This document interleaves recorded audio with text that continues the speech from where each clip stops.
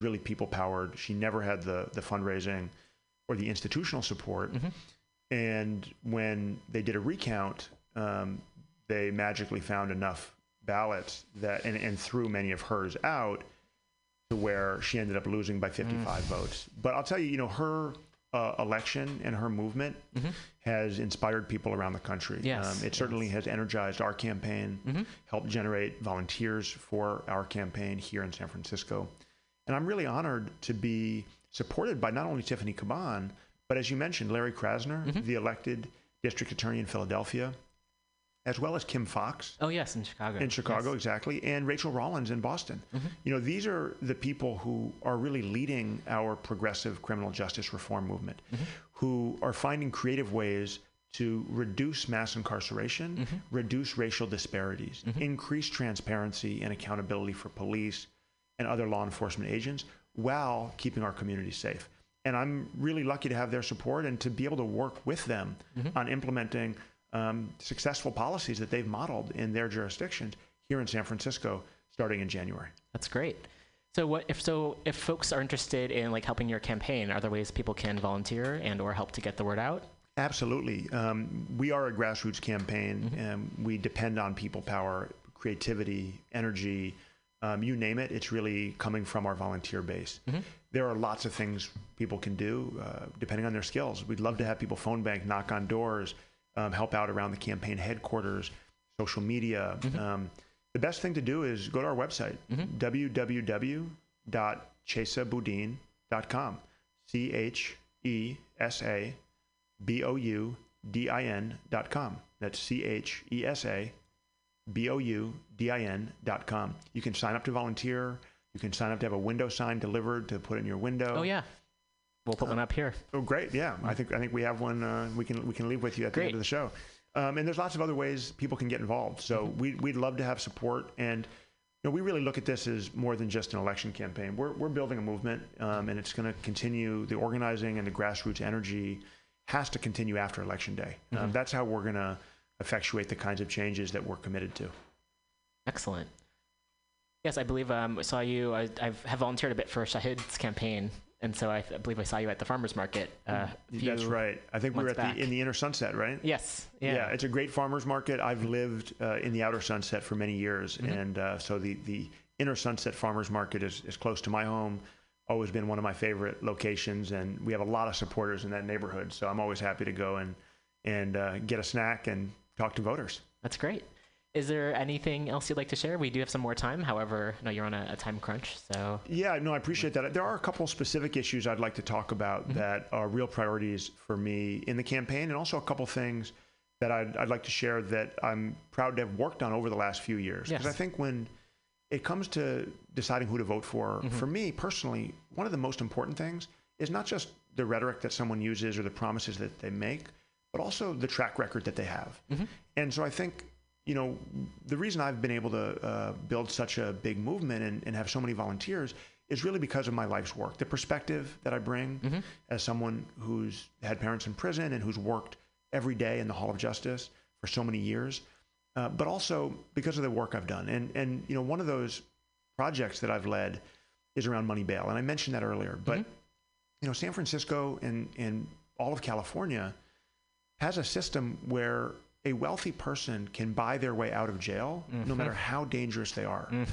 While a poor person who may be wrongfully arrested, wrongfully accused of a low-level crime with weak evidence against them will languish behind bars simply because of their poverty. It's a system that is both discriminatory and also undermines public safety. And so for many years, I've led litigation efforts in state court. We now have a case pending before the California Supreme Court. And in federal court, where I've won reversals of local practice from more than 5 different federal judges that have agreed with our argument that this undermines public safety and that this is something which discriminates explicitly, violates equal protection, violates due process. As district attorney, I'm committed to ending money bail, to never allowing my staff to put a price tag on freedom. If someone is too dangerous to be released to the community, then the fact that they're wealthy doesn't make them safe. And if someone can safely be released with appropriate conditions, Right. the fact that they're poor should not be an obstacle to allowing them to go back to their family and community. Of course, yes. Now, there's another area that I think today with the racist Trump administration is more important than ever, and that's immigration. The Trump administration is using xenophobic, nativist policies and rhetoric to divide this country. It's using hate for immigrants as a way to drive a wedge between communities and to scapegoat. It's a tremendously dangerous time across the country because of that really scary approach that the Trump administration is taking. I'm proud to be the only candidate in this race who has a long track record of pushing back against ICE, standing up for our immigrant communities. And I've committed to creating an immigration unit in the district attorney's office once I'm elected. Let me tell you why.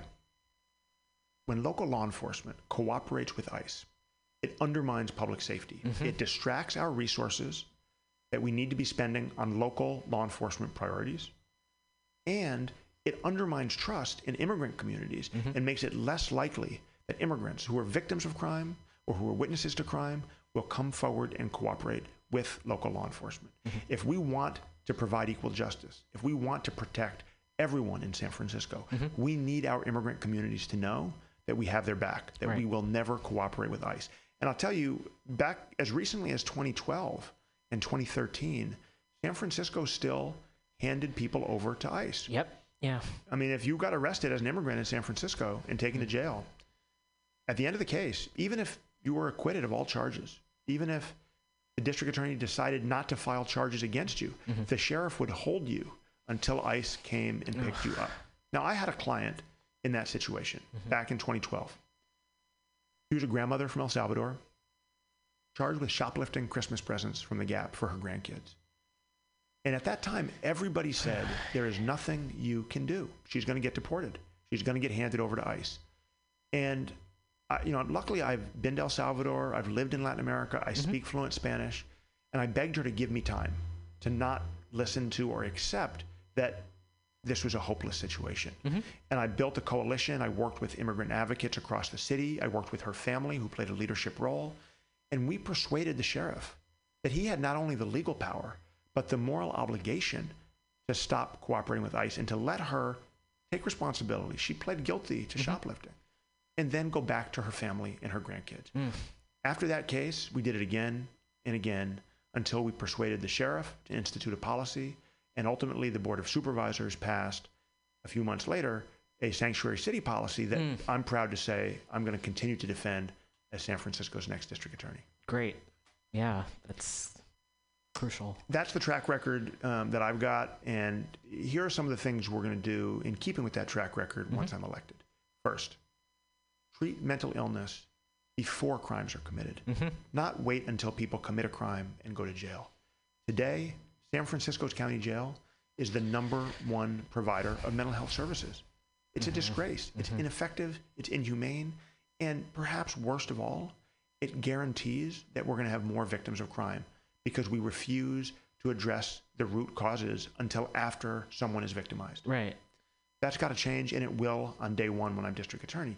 Second, we need to treat survivors of sexual assault with dignity, and that starts with testing every single rape kit. When someone has the courage to come forward after a sexual assault, submit their body to an invasive evidentiary gathering process, cooperate with law enforcement, and then have law enforcement say, we're not going to even bother to test the evidence. We're going to let it gather dust in the evidence room shelves. That's what's happening today in San Francisco. That's what's been happening in San Francisco, and it will change when I'm district attorney. We will test every rape kit and treat survivors of sexual assault with dignity. And I'll give you one last example of something I'm committed to doing. Today, victims of crime are largely excluded from the process. Often, they never hear from the district attorney's office until and unless they receive a subpoena in the mail. I'm proud to be the only candidate in this race to have committed to requiring my staff to contact every victim of every crime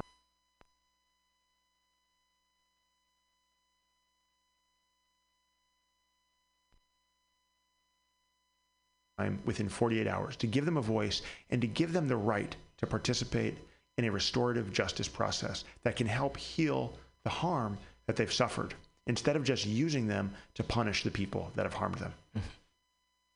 Wow.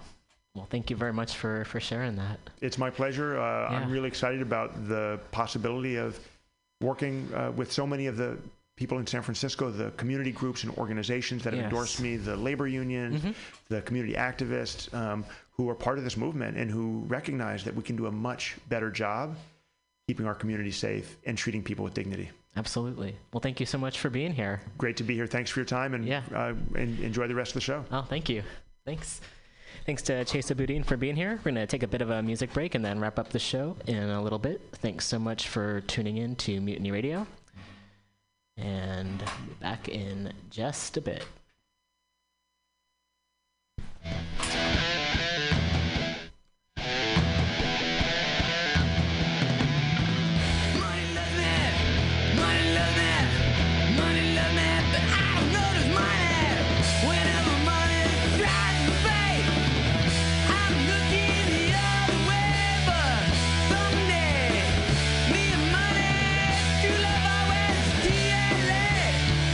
Money lies away.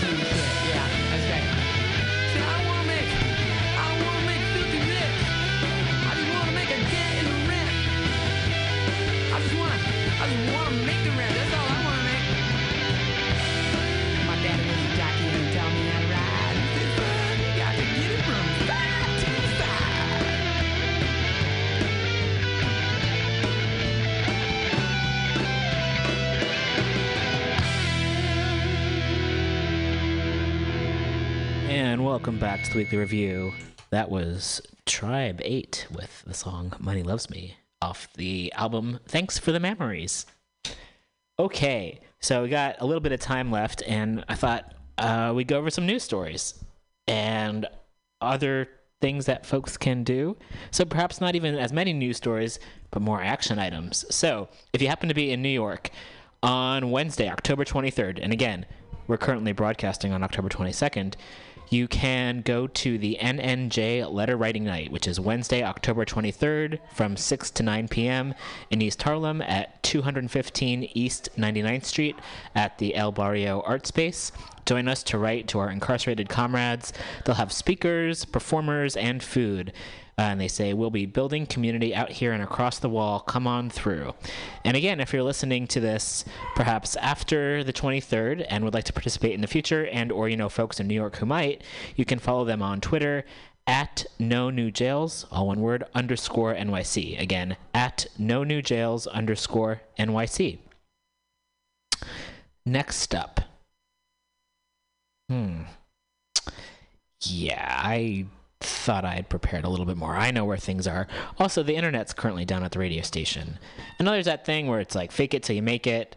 And I also think there's something to be said for vulnerability and checking in when things are not quite going according to plan. So yeah, that's kind of what's happening here, and perhaps that's why I feel a little bit on edge, is that I'd like to put together a program that flows smoothly, and sometimes it doesn't go as smoothly as I'd like, and that's okay.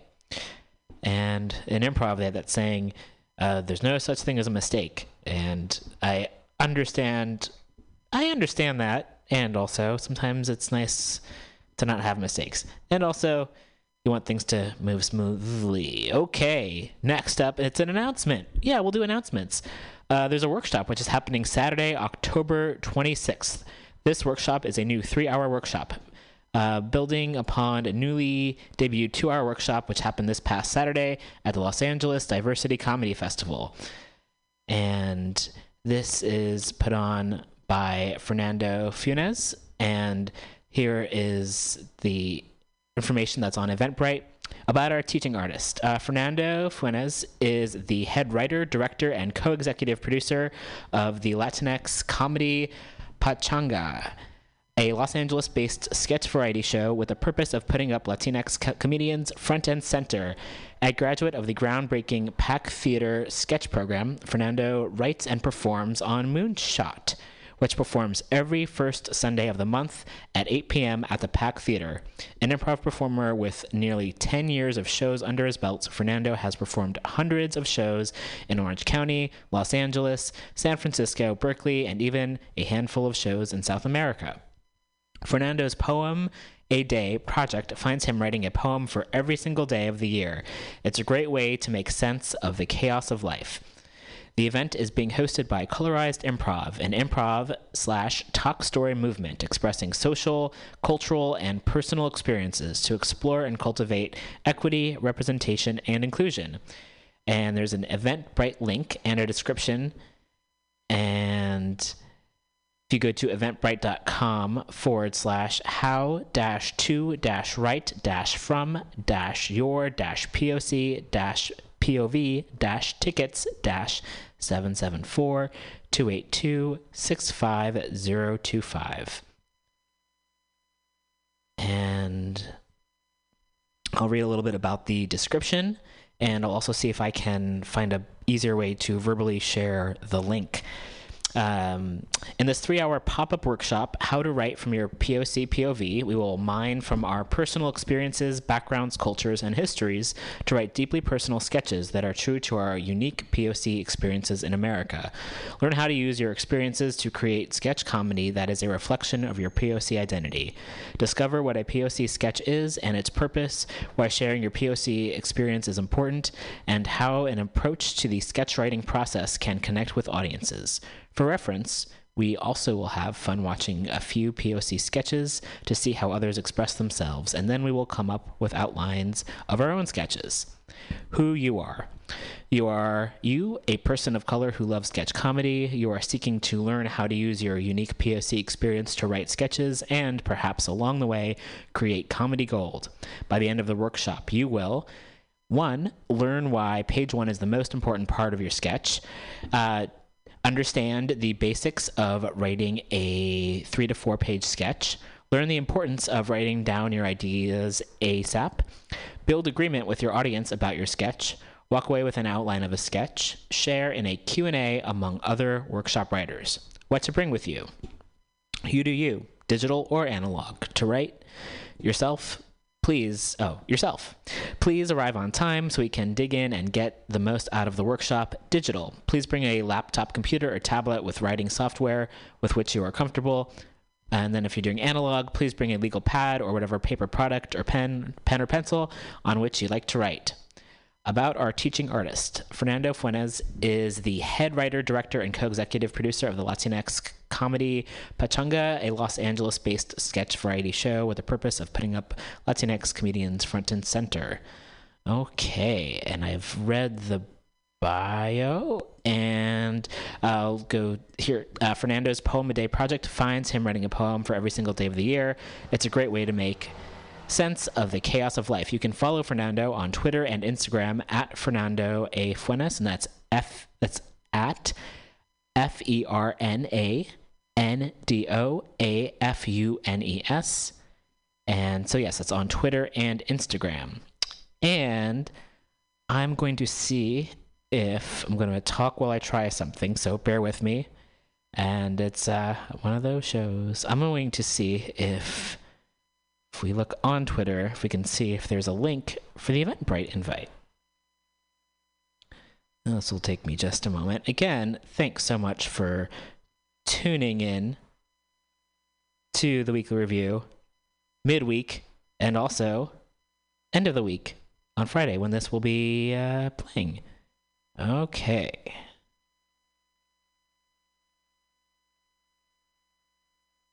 And looking here, I don't currently see a link on Twitter. However, I believe hopefully on Instagram you can also check it out there. And then also there's a WordPress. There's a link to the WordPress site.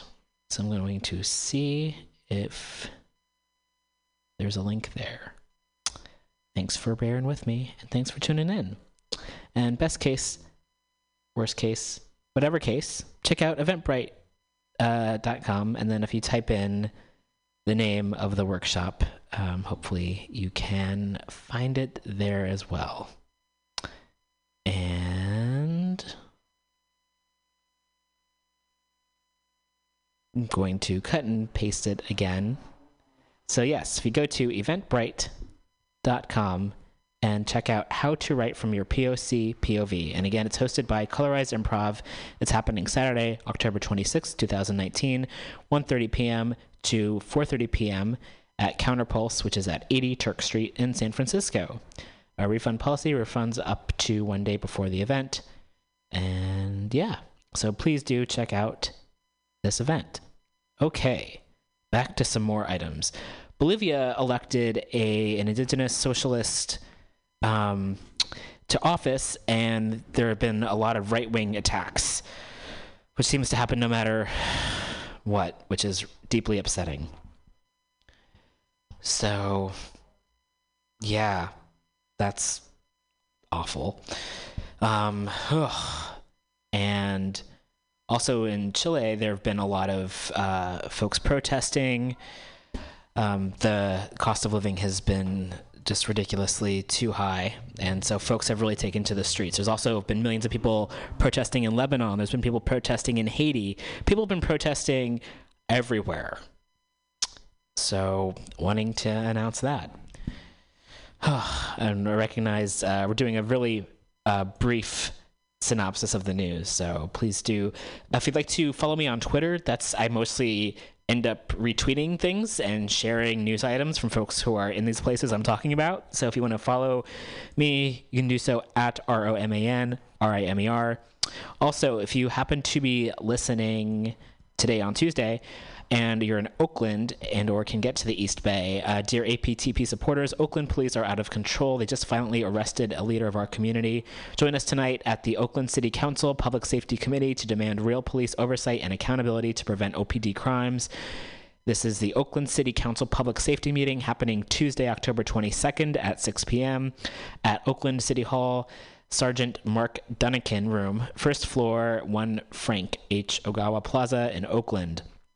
The committee will read the community's proposal to radically reform the Oakland Police Commission, Measure LL, for the first time. Let's show up in force. We'll also be supporting Wilson Riles, who was assaulted by OPD last week. Wilson Riles, a former city council member, mayoral candidate, and longtime civic leader in Oakland, was at a city office when he was thrown to the ground and violently arrested by OPD. Tonight, he asks his Oakland community to show up as he protests his treatment and OPD's treatment of Black Oakland residents. Folks can also contribute to his PayPal account, which is at WRILES@pacbell.net. Again, contribute to his PayPal at the email address is WRILES@pacbell, and that's PACBELL.net. And they also have an article for more info on OPD's violent assault of Mr. Riles. Read this article. APTP is a great organization. If you'd like to get more involved, you can find them online. And the article they've linked to is from SF Gate, and it came out on October 20th.